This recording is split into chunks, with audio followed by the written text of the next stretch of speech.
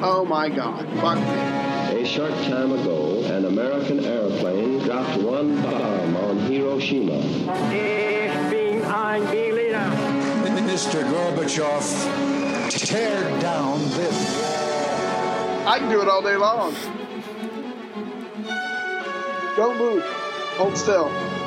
The American people, I think, is good people. They have not to charge with. Oh, yes, they are in charge of the guilty Fidel.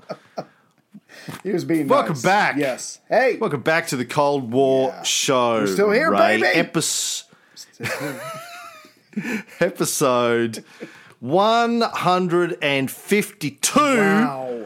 That's us. On this day of our Lord Coronavirus day, Right. something. I don't know what day it is. Well, for me, it's something like yeah, that. but for me, it's day 4, and I don't fucking know how much more I can take. Oh my God. Day 4 of the wife and kids being home. Leave me alone. Yes. I love them. I mean, I love them. Yeah, to a level. To a degree. Within a certain space. Go ahead. Yeah, I like truffles. Mm-hmm. But, Tony Coniston and I walking around Sydney the other day went to a rooftop bar of a pub, middle of the day when everyone was working and freaking out about coronavirus. Right. And we had a couple of Negronis and ate truffle burgers. But, I love truffle. Yeah. But I can't have too much of it. Not every goddamn day. If I have too much of it. Right. Yeah, I get it. Your family is like truffle. They are. They're the truffle of my existence. We're going to leave it at that. Well, we're recording this on the 20th of March, 2020. Yes. We're both still alive so far. Oh, sorry, I hit my elbow. Oh, wait, there's nobody here. I was... Because I locked him out. Anyway. The worst thing about travelling at the moment, I was in Sydney for the last few days because we had the second and, as it turned out, last screening of the film in Sydney. Didn't even get to have a screening in my hometown. They shut down the cinemas. It's a conspiracy. On the day they were supposed to. Like one more day, just like one more day, I could have done it, but no, they shut it down. But the worst thing is, you often need to clear your throat. Like. Yes. Can't do that anymore in public. That's the worst thing. You get the look. It's the worst thing about coronavirus. I don't care about the deaths or the Great Depression that we're going into. It's just that it's the judgment. Don't judge. You have to walk around holding it in. Yeah. Anyway, enough of that. Yes. That's enough for Tommy G. Yeah. I think that's it. We've talked a little bit about family stuff. You're good. I'm good. Right.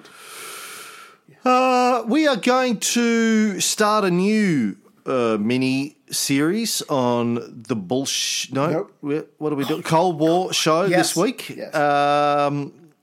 We're going to start telling the story of Josip Broz. Cool name. So named because he loved his bros. Bros before hoes. That's right. Was Even his if model. They're coughing. Motto. Exactly. Yeah, bros before hoes. Born the 7th of May, 1892, when Columbus sailed the ocean blue. Exactly. Josip Broz was born on the 7th of May, 1892, or was he? Dun, dun, dun. Because according to the biographies I was reading of him, all over the place. No one's really sure. He was a peasant. Yeah. Why? Who would care? Who would care? Was he born then? Was he born at all? Or did he just appear? Right. Fully formed out of the side of a god's neck? We will maybe never know. Well, you bring up a good point because one of the books that I was looking at, reading was saying, look, everybody, you, me, Tommy G, Tito, everybody, nobody comes fully formed onto the world stage, especially if you're going to affect that world stage. You are shaped and molded by the events, good and bad, that happened to you as a child and as a teen. And as we're going to see, this guy, like all of the other influential people that we have studied throughout the years, he had his good and his bad moments, but there were things that stuck with him. There were things that molded him. There were things that certainly drove him on a certain path to want to make the world, especially his country, his people, a better place, a better taking care of people, and that's going to be the same way here, we're gonna paint a picture, and so by the time we get to the end of his life or wherever we get to, it's all going to make a lot more sense because he is molded by the very events around him, just like all of us, except for Cam, who I do believe was sprung from the thigh of a deity. I think. Now, Josip Broz, people going, who the fuck's Josip Broz? Why are we listening to this? Better known as Tito. Now, not this Tito. Just listen. Hey, little girl. Hey, pretty baby. I want to tell you what I'm thinking when I look at you. Woo! Weak in my knees, like I'm sedated. This may sound crazy, but you're all I really want to do. I swear I'm only here to have fun. Now, that would be Tito Jackson with his 2017 single, Get It Baby, from his debut album, believe it or not, in 2017, his debut album, Tito Time. Jermaine. I think it was Jermaine. Go ahead.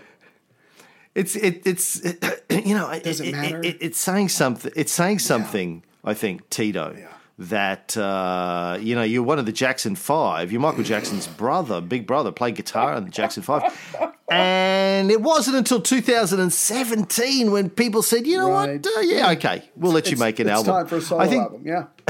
World's gonna end. Fuck it. You got to make an album because you're the last Jackson alive. Hey. I think, However it happens. Yeah. What did I mean? I don't know. He probably had some good lines in some of those Jackson songs. Did he? I hope he finished his tour because all touring now is stopped. So hopefully he was able to wrap that up in all 4 cities that he went to.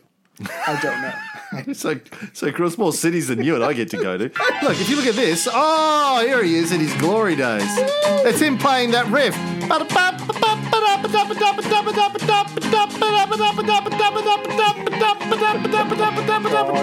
That's Tito, man. That's Tito. But no, we're not talking about that Tito. Different Tito. Yeah. He was named after that. After our Tito.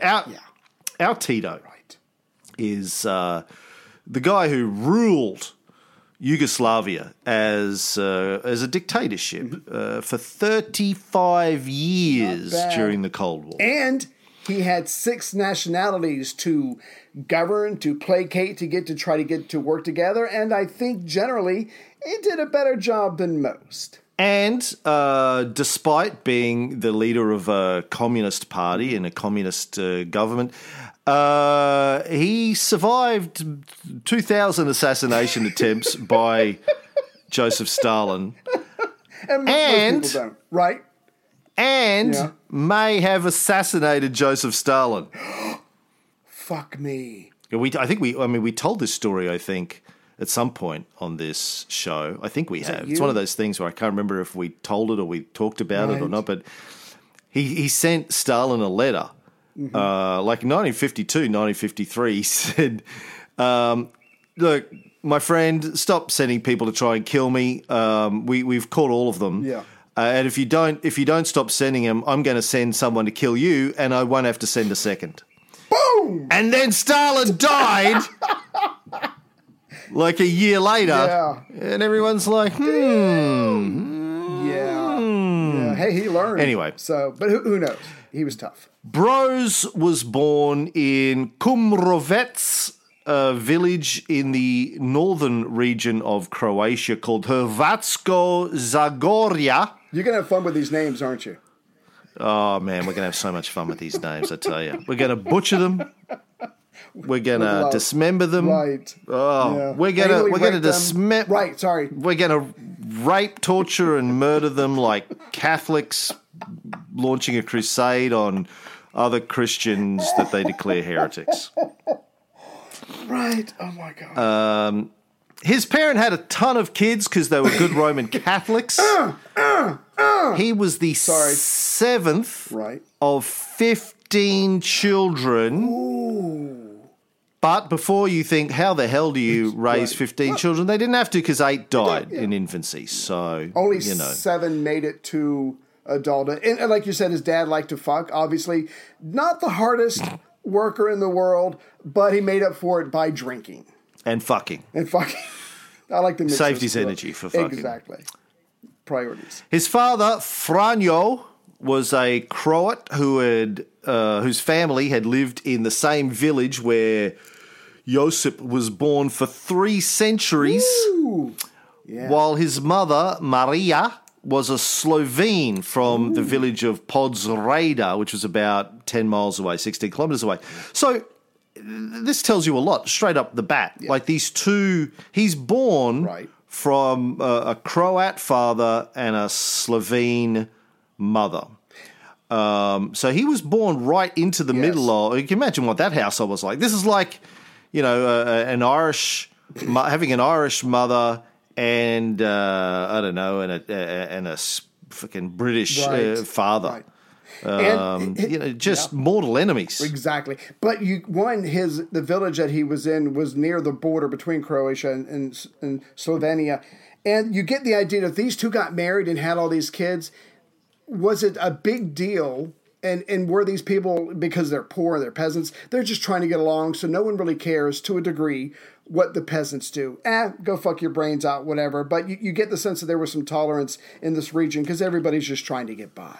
Yeah, and we're going to sort of talk about not in this episode so much, but in the next episode, I think we'll talk about the history of this region, because you can't understand Tito unless you understand the region, like the complexities of this region, or all the Jacksons. No, sorry, different. Different. Sorry.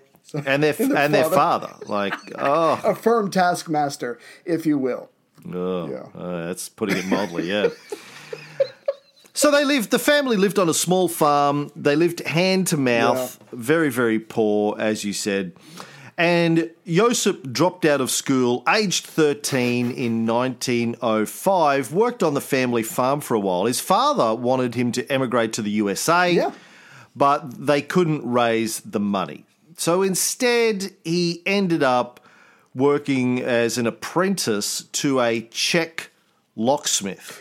It wasn't just a locksmith. He did locks, but he also did like mechanical stuff, repairs, all that kind of stuff. I do want to throw in real quick, before he did that, he was a waiter. When he goes to the relatively big town of Siskat in central Croatia, he becomes a waiter, and a part of his job is he has to wear this uniform. And like you said a second ago, dirt poor, sometimes they did without. It was fortunate for them that some of the kids died because they couldn't afford to feed them all. But from this job as a waiter, even though he only had it for a short time, he loved the fancy uniform, which is going to inspire over the decades, pretty much the rest of his life, this love of suits, of dressing up, of looking sharp, because he's going to be fancy Dapper Dan for many years to come, unless he has to truly go undercover. So he goes from poverty to this fancy waiter uniform, loves suits, and then you're right, he becomes an apprentice to a locksmith, and he's there for 3 years. He's relatively well-fed compared to his childhood. He has a bit of money, and as we're going to see, just like all the other people that we've discussed over the years,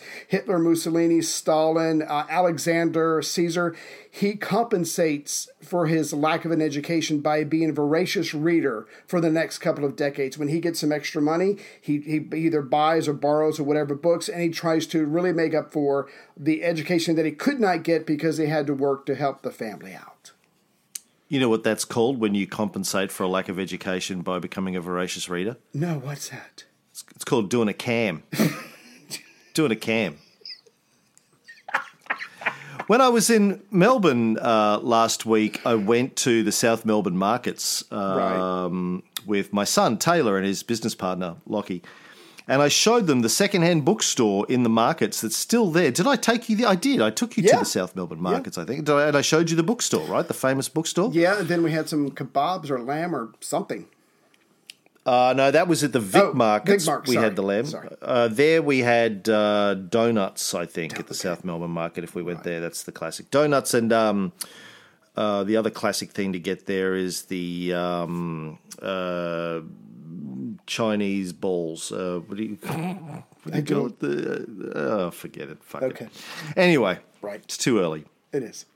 But yeah, there's a secondhand bookstore there, still there, called the Merchant of Fairness. He's always called himself secondhand bookstore. I like that. When I was like 18, 19, I worked, had a shitty job at Ford Credit as a debt collector near the South Melbourne markets, and every day I'd go there, walk around in my lunch break, go to see Rod, who's still there, still owns this place. Wow. And I would say, Rod, what should I read this week? And he'd go, well, what do you know about Napoleon? What do you know about this guy? What do you know? Nothing. He'd go, okay, take this, take this, take this. He'd go through his biography section and he'd grab me 2 or 3 biographies, and they were like $1 secondhand books. Awesome. And because I couldn't afford new books, I was poor as shit, like Josip was.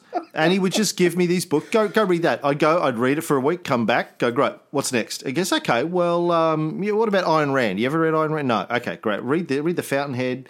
And he just gave me, he was my university education. He just gave me books. He sold them to me for $1 or $2 each. Still. And I bought, no lie, I reckon probably 800 books from him over the next 10 years. I just, even when I stopped working there, I'd go there every weekend and just go, okay, what do you got for me? What do you got for me? I would just, I built this massive library based on him sort of handing me stuff. Yeah. No. So instead of hundreds of thousands of dollars at a university, maybe a couple thousand or a couple hundred, whatever, at this bookstore. My favorite part of the story is the second half that you told me, where you took your son and you told him about that, and he goes, what did he say? Something like, when did I ask, or when did I pretend to care, Dad? Why are you telling me this? Typical. When? Just when? I go, when? 30 years ago. He goes, no, when? Well, what do you mean when? When did I tell you I gave a fuck about your fucking stories? See, the younger generation. Fuck. Yeah. Anyway. But, and I think I obviously told you this story, so I apologise. People have heard it, but fuck them. Yeah. So when I was shooting the film at South Melbourne Markets last year, I tried to go and get him on camera. I really wanted to get him on camera, just not just as in the background, to honour the role. But here's the thing: like, you don't understand, like, everything that I do today, the podcasts, the book, the film, is all because of that guy. One guy, probably, I've seen him over the years. He goes, oh, Cameron, how you doing? His name's Rod Cameron, actually, which is why he can always remember my name. He goes, oh, Cameron, how you doing? Like, he met me when I was 18. I'm now nearly 50. But he doesn't, I don't think, I've said this to him, and he goes, oh, that's nice. But I was like, everything I do, my entire life. And I went back there the other day to say, hey, I've got a documentary on in Melbourne tonight. I want you to come, free ticket. You're a guest of honour. Right. Because none of this would have happened without you just sort of being an influence, selling books to me. Exactly. That's his job, selling books, but he was, but he curated. He could have gave you comic books. He could have given you, whatever. I remember he gave me Nixon's memoirs, Ayn Rand, like everything, left, right, middle, everything. It's just, read this, read that. We all need that. You should have went up to him. I'm sorry, go ahead. No, I was just going to say, you don't know exactly the impact that you're going to have on people's lives. Right. Just a kind word, a kind thought, back, don't be a coronavirus. And over the years, that can go a long way. Yeah, you should have went up to him and, look, I'm kind of a big deal, and I just want to thank you. I just want to thank you for that. Look, there's 12 people around the world today who think I'm a big deal. Right. So on their behalf. But this guy is going to have to do for himself what Cameron did for you, Rob did for you, because he's going to be all over different parts of the world, and he's still going to not let that stop him, and he's going to consume books whenever he can. And some of the books he starts reading this age, around about 18, is socialist literature. Because at 18, he finishes his apprenticeship, he joins the Metal Workers Union, starts working in factories, and he's a labour guy, and he participates in his first labour protest. He joins the Social Democratic Party of Croatia and Slavonia. This is around about 1910. So he starts getting involved in the workers' movement. Now, keeping in mind, this is early part of the 20th century. It's 7 years before the Russian Revolution. It's 4 years before World War One, and there's this big movement around the world of the international workers trying to figure out how they get more rights for the workers. Capitalists are just, there's no curbs on capitalists anywhere in the world, whether it's Croatia or the United States or Australia or England. People can do whatever the fuck they want. You got money. You can just force your workers to work 25 hours a day, 8 days a week, and no one's going to do fucking anything about it. You can have your workers. You could shoot one of your workers on Fifth Avenue, and you'd still get elected president. Yeah, just give the president, just to give the police a $20 bill, whatever. But I did want to ask you this real quick. So he grows up dirt poor. There are times they do without. He gets this, for him, relatively speaking, a decent paying job. He can actually afford to purchase books, and for him, life has never been better. Yes, I'm sure he's working very hard, but it turns out that he has a natural gift as a locksmith, or as he's very mechanically inclined. So he is doing relatively well, certainly better than his father did, but yet he can see the drudgery around him. He can see that the people are being exploited. He doesn't have to care, but I think it's part of his makeup that he sees that people are suffering and they want more and they're being treated like crap. And so he does care, and he wants to be a part of something that's going to solve some of these problems. Well, yes, but I'm sure there's a certain amount of self-interest in it. I mean, over the next few years, he moved around a lot looking for work. It's not like he was living in a mansion at this stage. He was doing better than he had done, but he's still poor. Right. He still wanted to be able to build a life for himself. Sure, but the point I'm trying to make is because of his skill, he can travel. He travels to Italy, to Germany, to Munich, to Vienna. Because he's got the skill set, he can afford to move around, and he's going to be wanted. He might be treated like crap, but it's not like he's a ditch digger or something who probably couldn't even afford to travel to look around. So he travels around Europe. He expands his horizons. He learns, because this guy is just a brainy cove, he learns to speak German fluently. He learns to speak Czech on his travels. He's becoming a better engineer. He's reading more books. And so this guy he's got potential, even if he didn't recognize it at first. But through all these different jobs and these traveling, he is really developing himself. He's seen more of the world, and he's seen that it could be better. As good as it is for him, it's still pretty crappy, like you said, and it could be better if people were treated decently. Yeah, I didn't get the impression that he was traveling for fun, though. I got the impression that he was traveling because he was looking for work. He had to go to places that had healthier economies at that stage than Croatia did. Anyway, yeah, he gets jobs everywhere he goes because, as you say, he seems to have a natural gift for mechanical stuff. He's got jobs fixing bicycles. He works in auto factories, including at the Benz car factory in Mannheim. Right. He works for Austro-Daimler, was often asked to test drive the cars. Nice. And also during this time, he spends a lot of time fencing, becomes a master fencer, not like backyard fencing, but like touche, on guard fencing, and dancing. Right. Fencer and a dancer, because the two main qualities that you need to be a dictator of an Eastern country is good at fencing and dancing. They're the two key things, and he knew that then. He goes, one day I'm going to be a dictator, I need to be able to dance. Dance my way into their hearts. And not unlike his father, he is going to become a bit of a womanizer, and the dancing part probably helped. I mean, to be fair, when you spend your days, when he wasn't fixing bicycles, he spent his days doing this.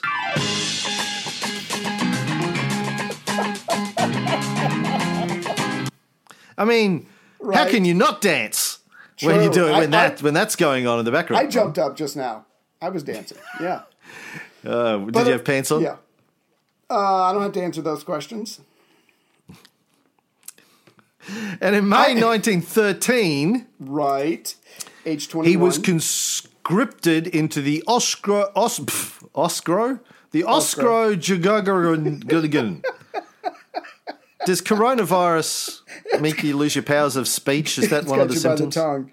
Not by the balls, but by the tongue. Austro-Hungarian Army for his 2 years of compulsory service.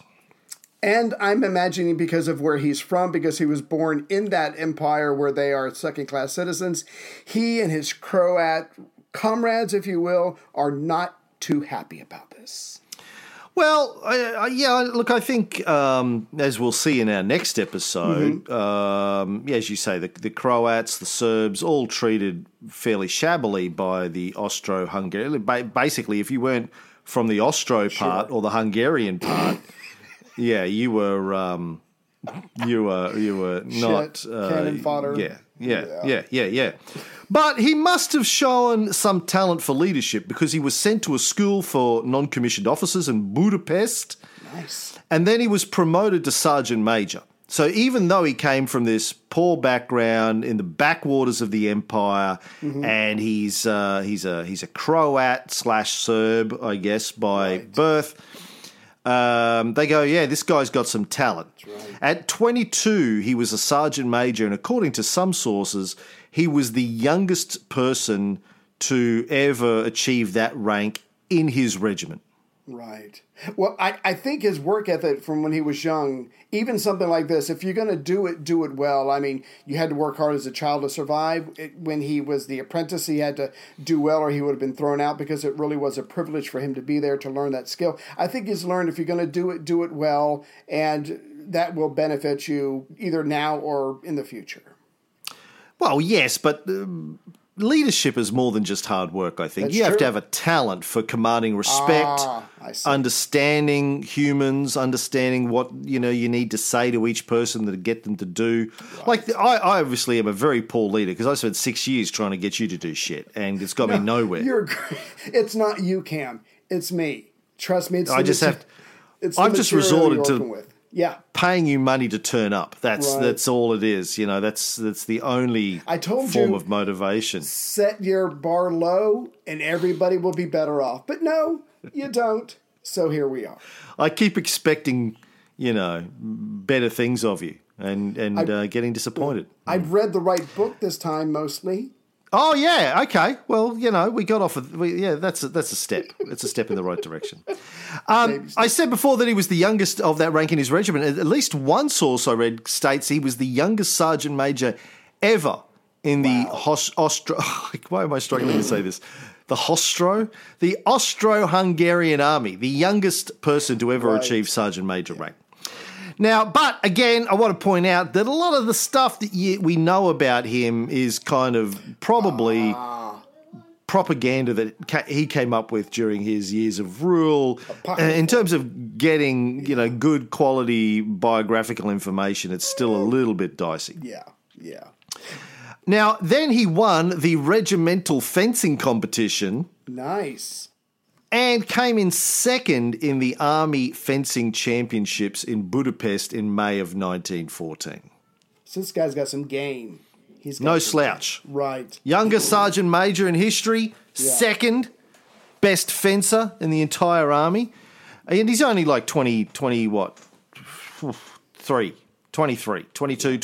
at this stage. He's a cunning linguist, a swordsman, a dancer, mechanically inclined, and as you were hinting at a second ago, that we're going to find out later, it turns out that his various set of skills, he is a natural-born leader. He knows how. He's a people person. He knows how to work with people, and when you throw in the fact that he can speak all these different languages and communicate effectively and efficiently with his people, he's going to rise to the top because that just seems to be who he is.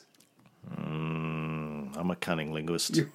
You are. Now, soon after World War I broke out in 1914, his regiment, the 25th Croatian Home Guard Regiment, was sent towards the Serbian border, and then he got arrested for sedition and imprisoned in the Petrovaradin fortress near the Novi Sad, the current Novi Sad. Now, he himself gave different accounts of why he got arrested. Huh. He told one biographer that he had talked about deserting to the Russians. He's like, we're all fucked. This is fucked. I'm going to the Russians. He told another biographer, oh, no, it was all a big mistake. It was a clerical error. Yeah. They were supposed to arrest Josip Broz, not Josip Broz, and it was all a big misunderstanding. Right. So there was a third version that somebody overheard him saying that he hoped the Austro-Hungarian Empire would be defeated, and he got arrested for that. Because we have to point out that, again, the Croatians and the Serbs had no love. I mean, they weren't, woo, Austro-Hungarian Empire, you rock. They were like, fuck you guys. Right. You're our, they're like the Jews in Judea, and the Austro-Hungarians are the Romans. I mean, they're Right. they didn't willingly put up their hand and say, you know, can we join? Pick me. Yeah, it's not like a country joining NATO or voting to be made part of the United States. It's no. They were forced into the empire at the point of a bayonet. Right. And they were fighting against the Russians, who generally, as we'll go into the next episode, were the protectors of that region, of the Slavs of that region. So they're literally fighting for the people they don't like and fighting against the people that they do like. I mean, how could you not be bitter? And if you have a couple of drinks, you're going to start saying some shit that you probably shouldn't. Although he's a Catholic and the Russians are Orthodox, and as we'll see in the next episode, a lot of the tensions in this area come down to religion. But he had maybe some kind of affinity with the Russians and their struggle. Right. Now, after he was acquitted and released, he went back to his regiment, served for a little while on the Serbian front, ended up getting deployed to the Eastern Front in World War I in Galicia about early 1915, where he had to fight against Russia. Yeah.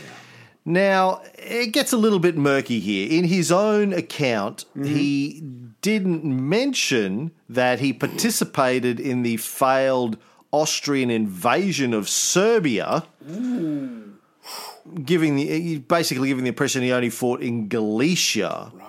Because it would have been sort of offensive to the Serbians, who he ruled over, to know that he had fought for the Habsburgs against them in 1914. But we do know that sort of happened. Apparently, there's other evidence of that.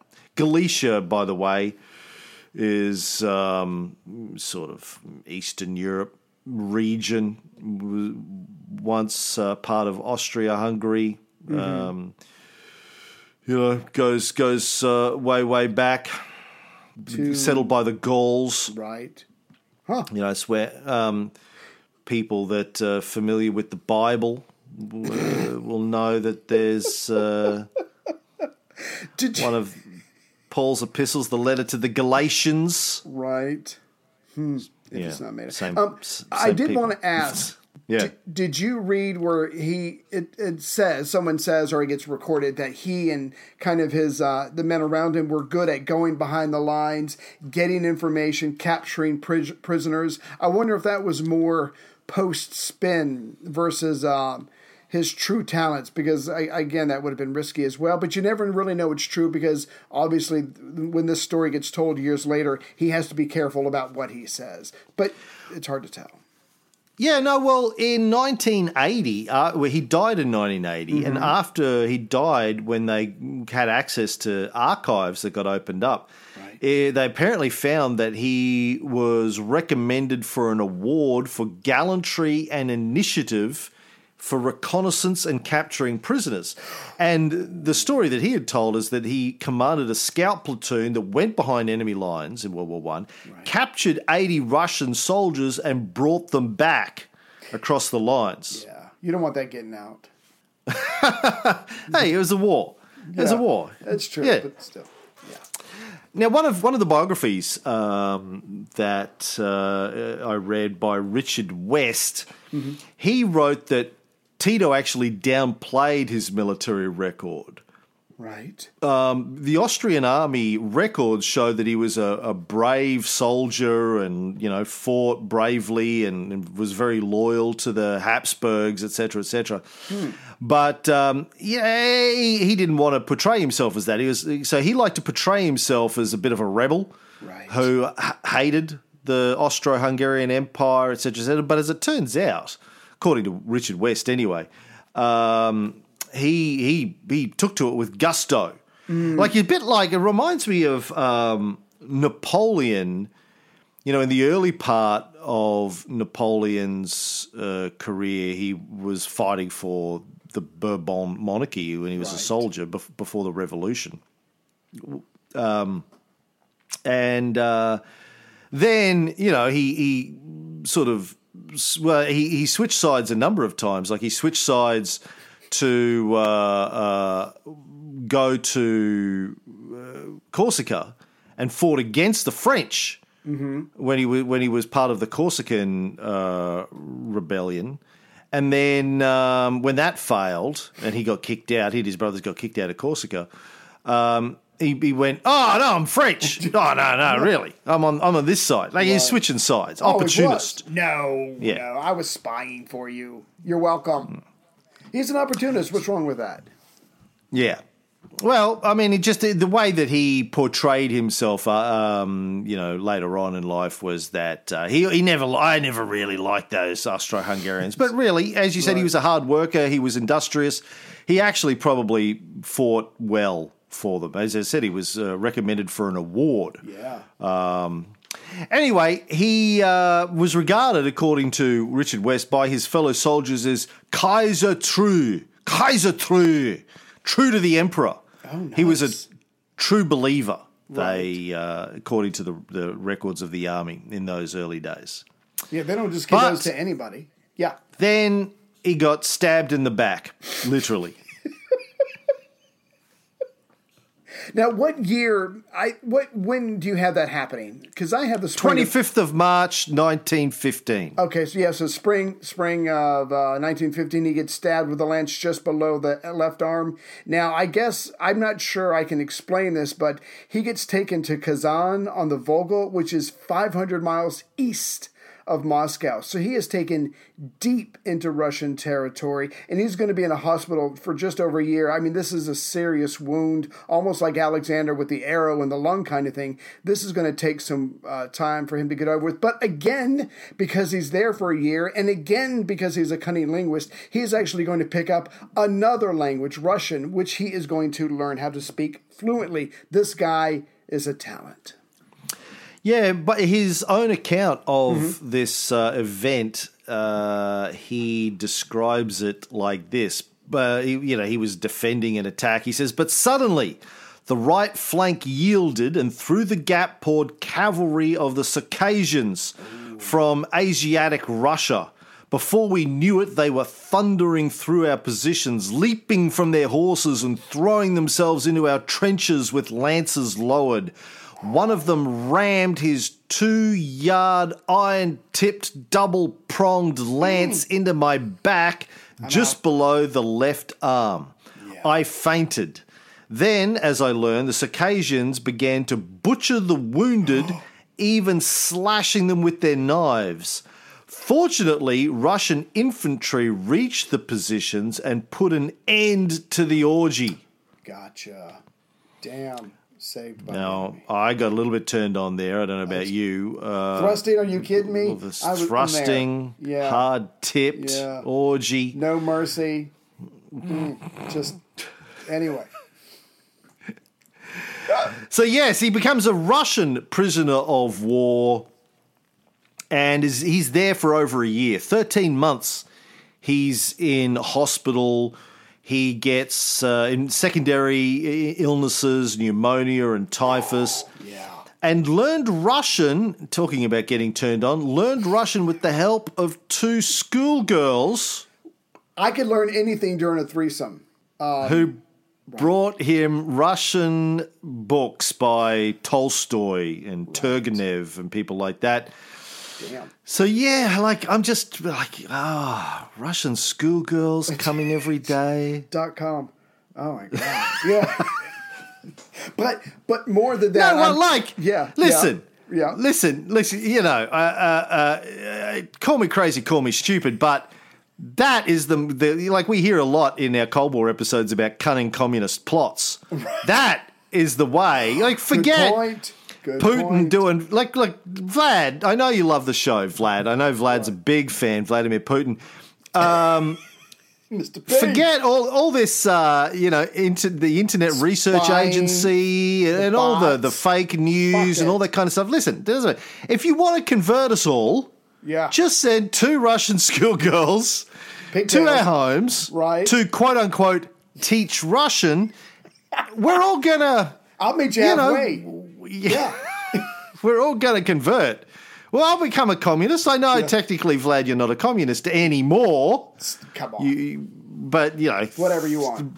Yeah, but come on. Yeah, listen, just send the Russian schoolgirls. Right. Well, I'll become whatever you want, quite frankly. I mean, you just tell me. Yeah. Just tell me. Send 2 Russian schoolgirls to teach me Russian. Done and done. If actually that could be their names. Done and done. But so besides these weighty tomes, besides the language, he actually does look around and he sees that, one, these are fellow Slavs like him. We don't have to go into all that, but they're ethnically connected. And 2, he's seeing that these people are commoners. They're not very happy with their current system of government, the Tsar, and they're not happy either. So again, he's digging the vibe of what these people who want to rise up and free themselves from tyranny. And the 2 schoolgirls.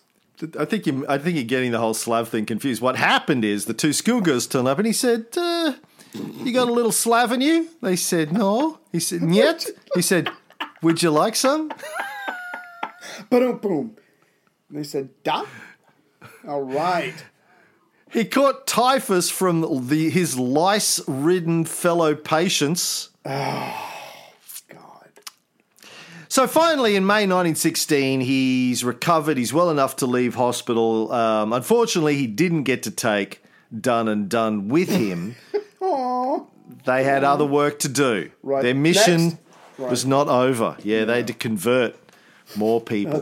They're busy, yeah. And he went south to a place called Ardetov near Samara, which is now in the province of Kubyshev. Nice. And got work as a mechanic in a mill.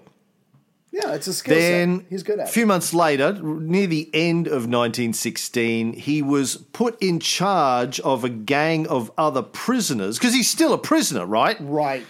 He's didn't get let out of hospital. You're free to go. He's a prisoner of war. Yeah. He's put in charge of a gang of other prisoners who were working on the Trans-Siberian Railway. Yeah. But what does it say about him? It's like, okay, look, you're all prisoners, but you, I don't know, there's something special about you. I'm going to put you in charge of all the other prisoners. Again, I don't know if it was that leadership or people, he got along with people, I don't know, but someone must have noticed some talent, and boom, maybe he was the best engineer there, who knows, but he's even going to be the leader of the prisoners. He's tapped for that position. Yeah, speaking of the Trans-Siberian Railway, bucket list, right? I really want to ride the Trans-Siberian Railway. That would all be the way from Moscow to Vladivostok. With the 2 Russian girls. Sorry.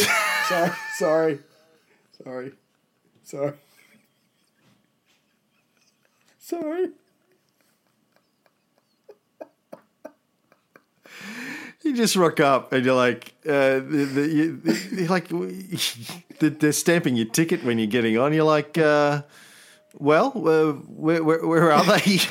Where's Done and Done? Yeah, where's my 2 Russian schoolgirls? I thought everyone who comes here gets 2. Right. Isn't that the? I paid extra. Cam and Ray told me that was the deal. You get.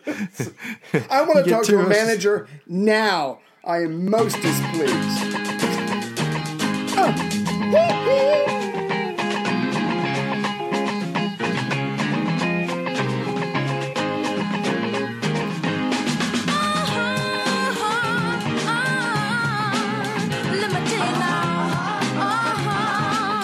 I want them back. Where's my 2 Russian schoolgirls? Done and Done's their name. Or their stage name, at least. Come on, you know what I'm talking about, right? You do have to take the train from Edinburgh to Inverness. That train ride is absolutely magical. I swear to God, it was incredible. So I would love to do that one as well. Obviously, it's a lot longer. I've never been to Scotland, and my plan, like Tony Coniston keeps going to, he does like this single malt distillery tour every other year. Of course he does. I've got to convince him to take me next time. He offered to take me last time. He went like last year with his mate Mark, near me, the same time I did. That's right, yeah. Yeah. And he offered to take me then, but I said, some of us have to fucking work, motherfucker. But that's probably why you didn't go. He said, well, if you're going to hurt my feelings, then forget it. So in March of 1917, he kind of gets arrested again. I mean, he's already a prisoner. I don't know what's going on, but some sort of offence, and he's I guess he's in jail again. He's not allowed to work on the railway. They've got him locked up for something. He told somebody to go fuck themselves. I don't know what's going on. When I'm reading this, I keep thinking of Paul Newman in what's his movie where he's arrested? The Cold Hand Luke. Right. I keep thinking of, his attitude in Cold Hand Luke, where he just keeps talking back to the guy. What we have here is failure to communicate. Here we go. I got to play that now. Mr. Honeycutt? Paul Newman's getting dragged out of a car, beaten, dirty, in handcuffs. Oh, they're putting cuffs on his ankles. You're going to get used to wearing them chains after a while, Luke. Don't you never stop listening to them clinking. Because they're going to remind you of what I've been saying. For your own good. Wish you'd stop being so good to me, Captain. Don't you ever talk that way to me. Never! Never! Just beat him with a bludgeon. Damn.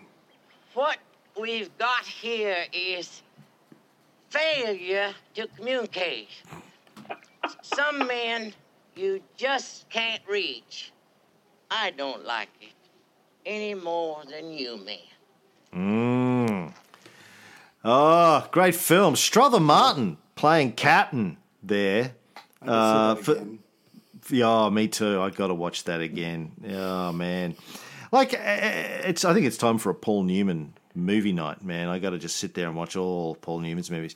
But this guy, Strother Martin, died in 1980, same year as Tito. No coincidence in that whatsoever. Right. Born in Kokomo. He's born in Kokomo, but a friend. I gotta take a friend. I don't know what that fucking song was. Kokomo. It's in Kokomo, Indiana, man.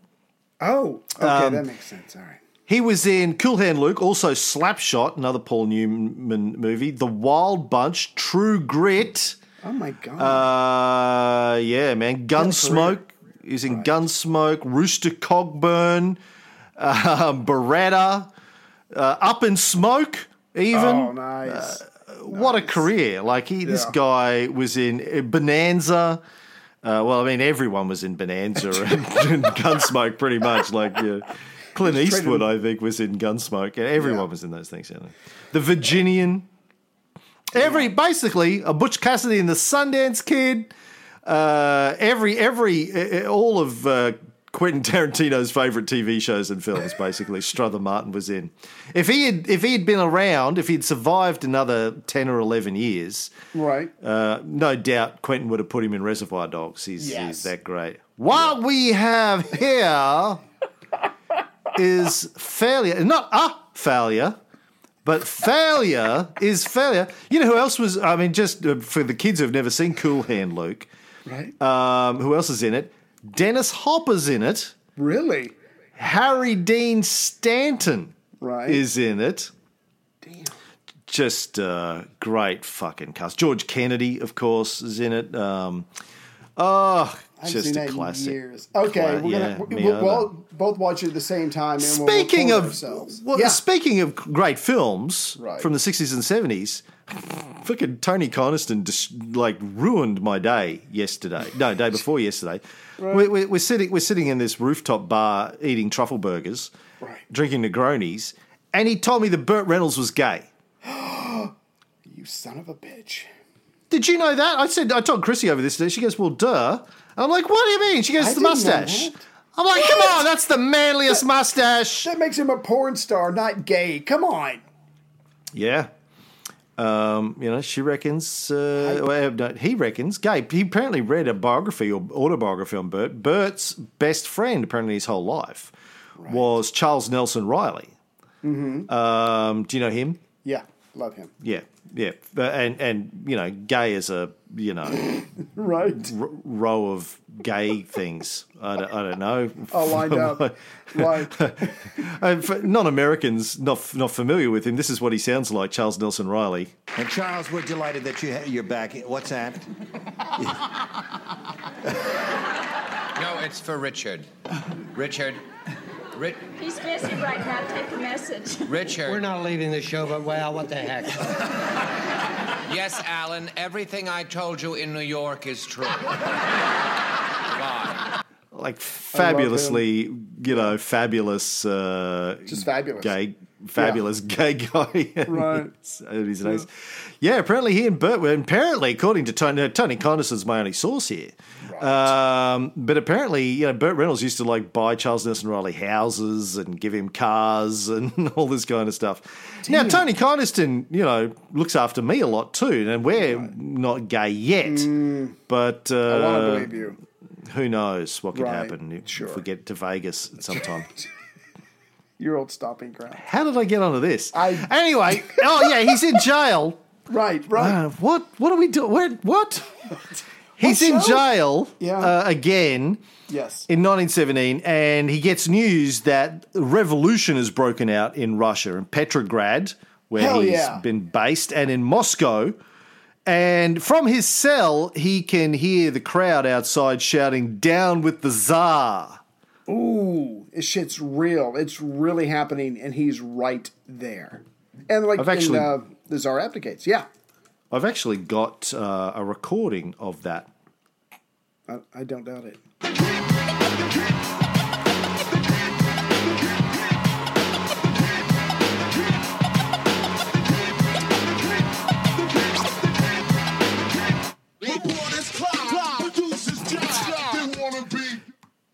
Get off Spotify, Fox!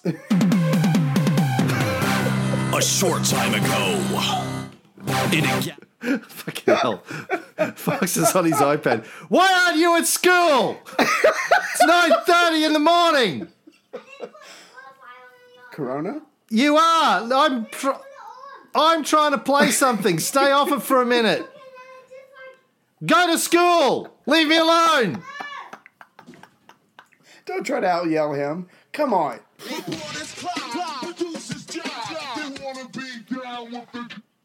Fucking hell, he did it again. God damn it. I don't feel so bad now. The problem is? Right? The problem with Fox is?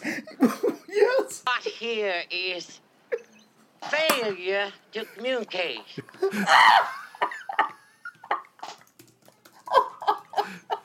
God damn it. I pissed myself. Down with the king for years, about 10 of them. Recruiting suckers back and making men of them. Tears and fears for my peers, they ripping. You think that it is, if not it isn't. Race for the border, my daughter, cause beats you banging out. Jeeps rocking beats in the streets of the time for hanging out. Gather, or rather form a circle around aloud, cause brothers or others could never ever rock a crowd. Is it because he's running off with the mouth, or was he really clearly trying to play a nigga out? Nope, shut him down, the king with the crown, cause all you wanna be is sticking down with the king. Yeah. Oh, yeah. Still got it, man. Yes, you do. Never lost it. Take a smoky break. And as you can imagine, you're in your prison. You're hearing that. Yeah. You're getting excited. That's very exciting shit. Yeah. Very exciting. So he learned that the Tsar had abdicated and a provisional government had been established. And in the years he'd been in Russia, he'd developed a sympathy for the plight of the working class there. As you said, they were Slavs. He's a Slav. Mm-hmm. They had a little bit more Slav in them after he'd finished with them, but, they... Right. He was working class, a factory worker, had no sympathy for the aristocracy or the capitalists. Even though, according to his, fellow soldiers, he was, Kaisertreu, Really, maybe he pretended to be that. Anyway, once he got out of jail, he joined the revolutionaries, the Russian revolutionaries, fighting the Russian Revolution. So, yeah, there's the revolution, there's the moderates, and there's the extremists like the Bolsheviks. And because of his sympathy with these people, he joins the extremists, he joins the Bolsheviks. Now, I don't think we need to explain this again. I mean, if you're a new listener and you haven't gone back and listened to our early episodes from years ago, shame on you. Yeah. What the fuck are you doing? Go back and listen. But, of course, when the Russian Revolution broke out, it was mostly the moderates that ended up taking control, the Mensheviks, as they ended up being known as. And he sided with the Bolsheviks, which got him arrested again. I mean, the provisional government didn't really care about prisoners of war so much because it wasn't their war. One of the reasons the revolution happened in 1917 is because the masses didn't want to be in the war, not our war. We don't care about your colonial war. Archduke who? Don't give a fuck. Why are we in this thing? We're all just getting killed and we're not going to get anything out of it. It's not like we're going to see any booty at the end of this. It's not like this is a crusade and you're going to give us an indulgence against all sins at the end of this. Good old days. Yeah. We're just cannon fodder. No taxes. Trench fodder. Right. No thank you very much. But the provisional government didn't like it when you were A, foreigner, B, prisoner of war, B, you side with the Bolsheviks. But he wasn't in jail for long. He had a friend that he'd worked with in a factory who got him released and helped him get a job in Petrograd. So now he's a free man for the first time in years. And he gets a job in Petrograd.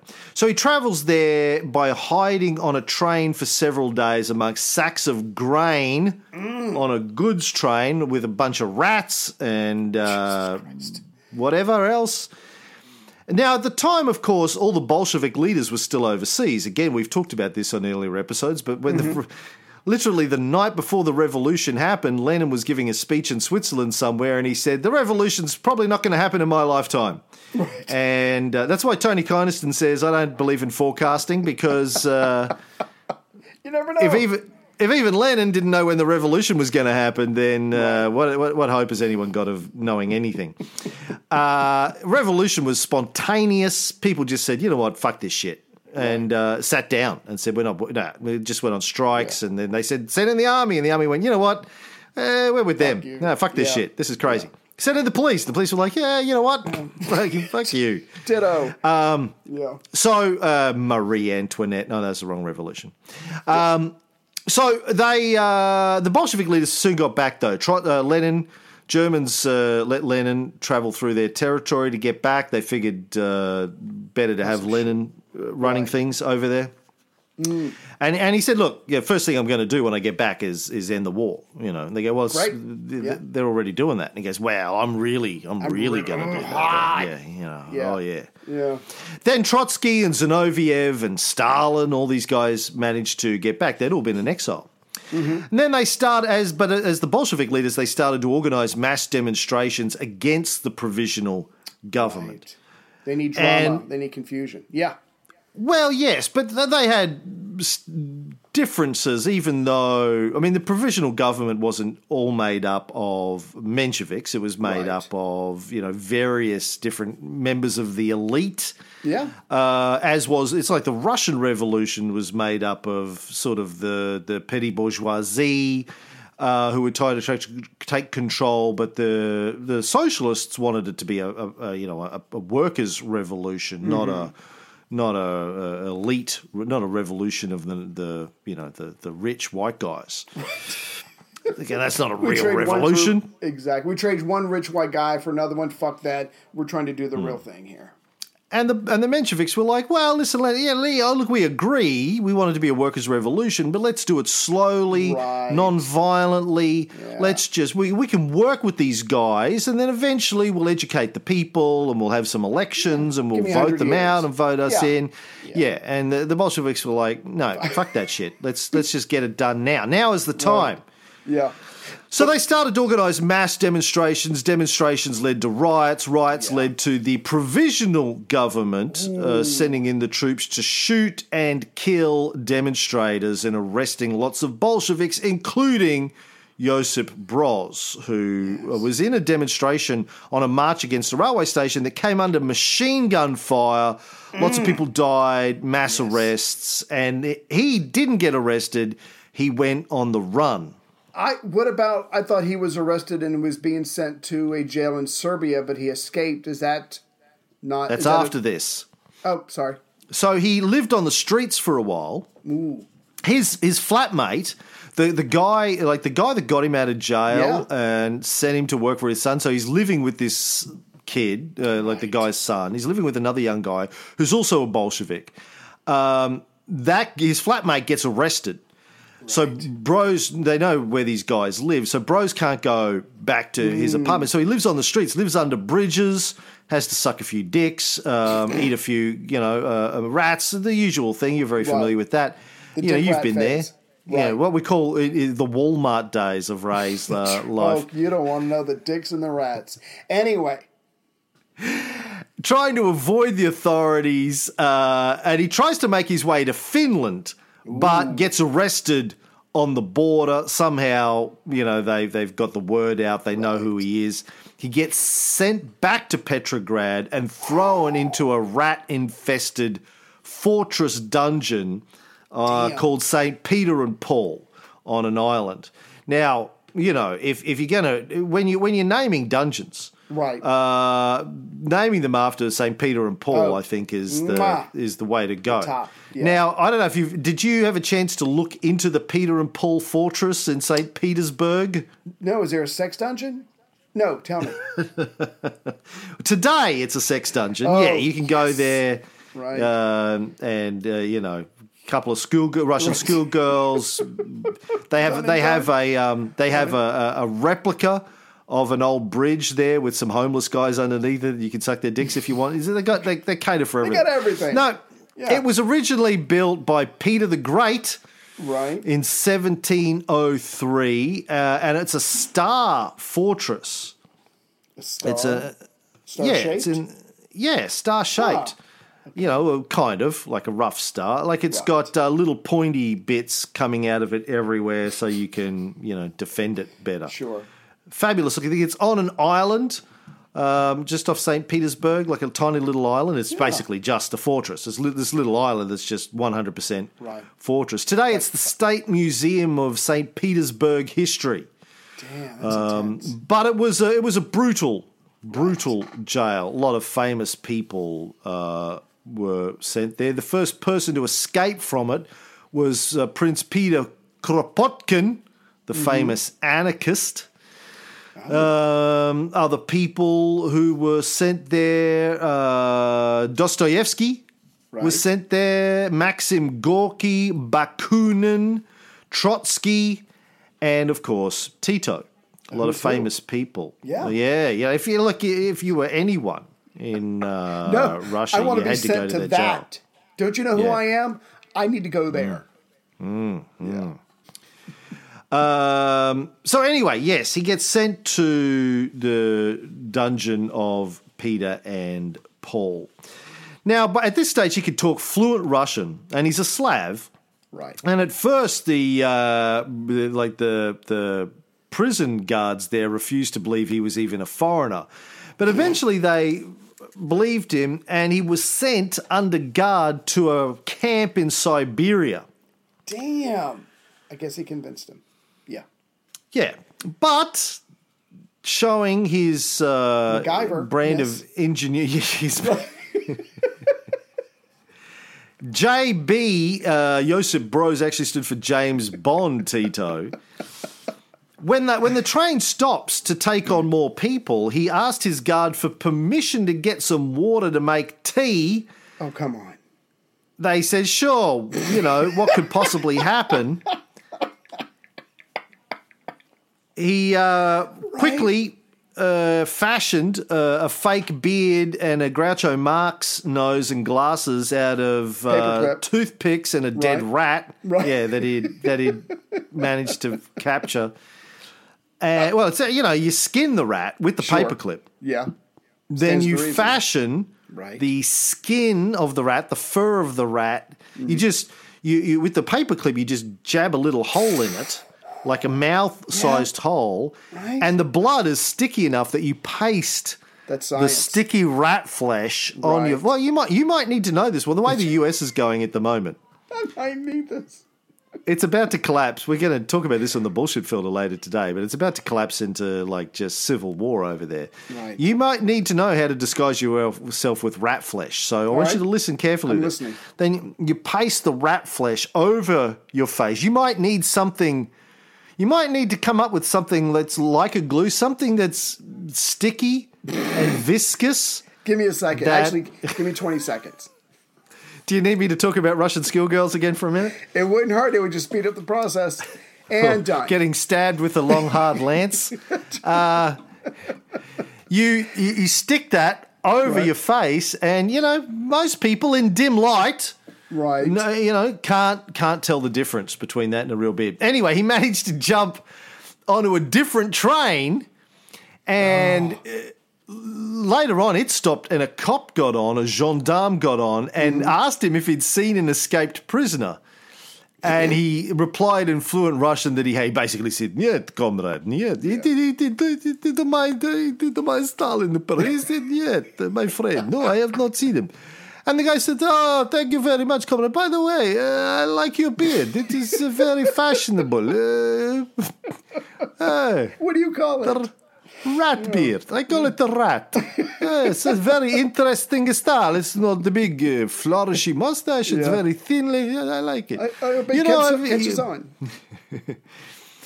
Comrade Hitler, I met him fighting against the Germans. He has a very small one, but I like your big one. It's very nice. Yes. Yeah. Couple of days later, his train was stopped and boarded by an armed mob. They announced they were Bolsheviks.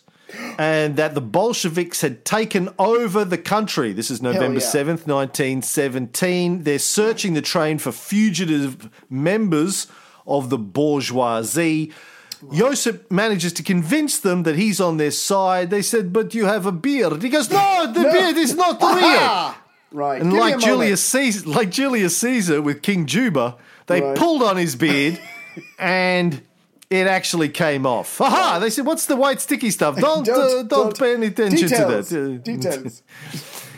And he then spends the next 3 years fighting as part of the Red Guard in Russia for the Bolsheviks. He ends up in Omsk, which had been retaken by the Whites in 1918. He gets forced to go into hiding.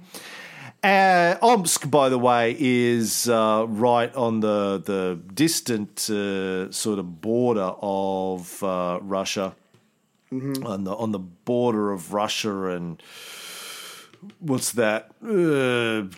China, Mongolia. I don't know. Way over there.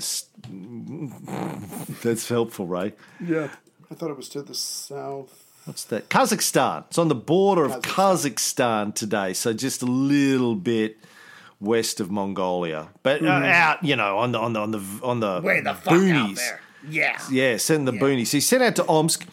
The Whites recaptured the White Army. He's forced to go into hiding, and he gets hidden by another beautiful Russian schoolgirl. Oh. He says to her, "Do you have any Slav in you?" She says, "No, I don't know." He goes, "Would you like some?" She said, "Yes." 17-year-old Russian schoolgirl, also a Bolshevik. What about Bolshevik Russian schoolgirl? That's the name of my sex tape, right? Her name was Pelagia Bielosnova, a.k.a. Polka. Out of polka. Yeah. Polka. Yeah. He's like, "Hey, what did you do?" "I polka." And they fell in love. But then the Whites in Omsk found out about him and they were hunting him, so he had to flee. And he crossed over the border and fell in with a tribe of Mongol nomad horsemen. Damn. Known as the Kyrgyz. Right. What do you know about the Kyrgyz people, Ray? I don't. I just know they're on the nearby steppes, but that is all I know. Horsemen. But they do have a new motor mill, but I don't know anything about them. Well, the Kyrgyz people are the people from which Kyrgyzstan gets its name. So if you look at your map of the world there, you've got Russia, you've got Kazakhstan to the south. To the south of that today is Kyrgyzstan, Uzbekistan, Tajikistan, Turkmenistan, all the stands. Then below that, you've got your Afghanistan, your Pakistan. So, the Kyrgyz people were this Mongol people, basically, that, nomadic horsemen. Been around for a long, long time. You may have heard of some of their famous people, the Scythians, Ray. The Scythians we've talked about in our old Alexander series. Right. It's basically turned into the Kyrgyz people. Right, intense people. Yeah. Is he the original Forrest Gump? Because I feel like this is like the fourth or fifth life that he has led. Different country, different language, but there's always a woman around. Well, good God. Yeah, so he falls in with the chief of this tribe. Chief has got thousands of horses, 20 wives, 100 children. Jesus Christ. Right. And Josip learns to speak their language because of course he does. He's a cunning linguist, as you said, and he gets a job. The tribe had recently acquired a mechanical mill to grind their wheat into flour, and they don't know how to operate it. He goes, "Let me look at that. Oh, a piece of cake. I got this. Yeah, I got this. I got this, boss." So they basically give him. He gets to travel with the tribe, and just to keep all their mechanic stuff. They think he's like is some sort of black magic. He knows how to do all this shit. Right. And they're so impressed with his abilities, not only to maintain the machinery, but his skill as a horseman, his leadership capabilities. He eventually becomes the second most powerful man in the tribe, second only to the chief. Damn. Like what an amazing life this guy has. Yeah. Everywhere he goes, he's just, I got this. He just blends in, takes over, reinvents himself. Yeah. And the chief wanted him to marry one of his daughters and stay with them forever. Now, of course, we're getting all of this, I assume, from Tito's own accounts. It's not like they historians track down the chief of this tribe and go, do you remember, this guy, Oh, yes, I remember him. I wanted him to stay with us. But it's a great story. The chief wanted him to marry one of his daughters and, be his successor, stay with them forever. But Broz turned him down. I must go. You know who he he's fucking a man called Horse. That's who he is. Yeah. I was going to say little big man Dustin Hoffman. Oh, I never saw that. He had a bunch of different careers in one film. American Indian gunfighter, tonic salesman. He had a whole bunch of different careers. And that's what he reminds me of as well. Tito does. Oh, the only thing I remember of A Man Called Horse, Richard Harris film, 1970s, there's a scene where they put like spikes through him in some sort of, is it an initiation ceremony? He gets spikes with ropes and he gets pulled up into the air or something. Oh, yeah. I don't know. That's a hell of a I don't know if scene. that was an initiation ceremony or torture or what it was, but I can't remember. Or foreplay. Yeah. I'm not sure. So Broz says, no, I'm sorry. I love you all, but I have a mission. I must go back to my people. But he learned their language, wore their dress. He's like Lawrence of Mongolia, basically, this guy. Like he just adapts in. Liked to go hunting wolves with them, would sit around the fire at night, drinking some sort of horse piss and telling stories. Oh, the good old days. He'd say, I remember when I was a child in the tribe, and we would go and they go, dude, you've only been with us for 3 months. You just got here. Oh, yeah. Sorry. Yeah. Previous life. Don't let facts get in the way of a good story. Eventually, somehow he gets news that the Bolsheviks have recaptured Omsk, and he returns, goes searching for Polka, and who had also had to flee because she was a Bolshevik, found her, poked her, married her, and in 1920, he and Polka Dot finally returned back to Petrograd and then back to his home country. He'd been away for 5 years. Damn. And he returns as a Bolshevik revolutionary with a Bolshevik revolutionary bride, and he knows how to kill a wolf with his bare hands. Tell me that's not going to be helpful.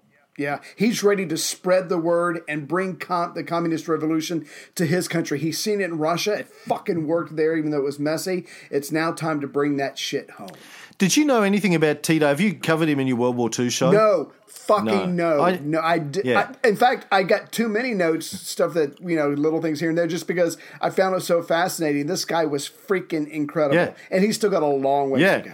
I knew nothing really about him I knew who he was and that he reigned for 30-odd years. Knew nothing about him. I'm reading this story going, I was doing all my notes on a plane somewhere. I'm like, fucking hell. I just wanted to talk to the guy next to me, but I was worried he had coronavirus. Hey, wake up. Yeah, what an incredible story. Great story. That's and as you say, he's only getting started. He's only like 25 at this stage. He's just getting started. All right, well, but listen, as I said earlier, you cannot really understand Tito's story and the importance of what he did in Yugoslavia without understanding a little bit of the religious and ethnic history of Yugoslavia. And that is what we're going to do in our next episode. We're going to go back, baby, back to the dawn of time, as we are wont to do. Future. But that will be next time because... You're not making any friends here.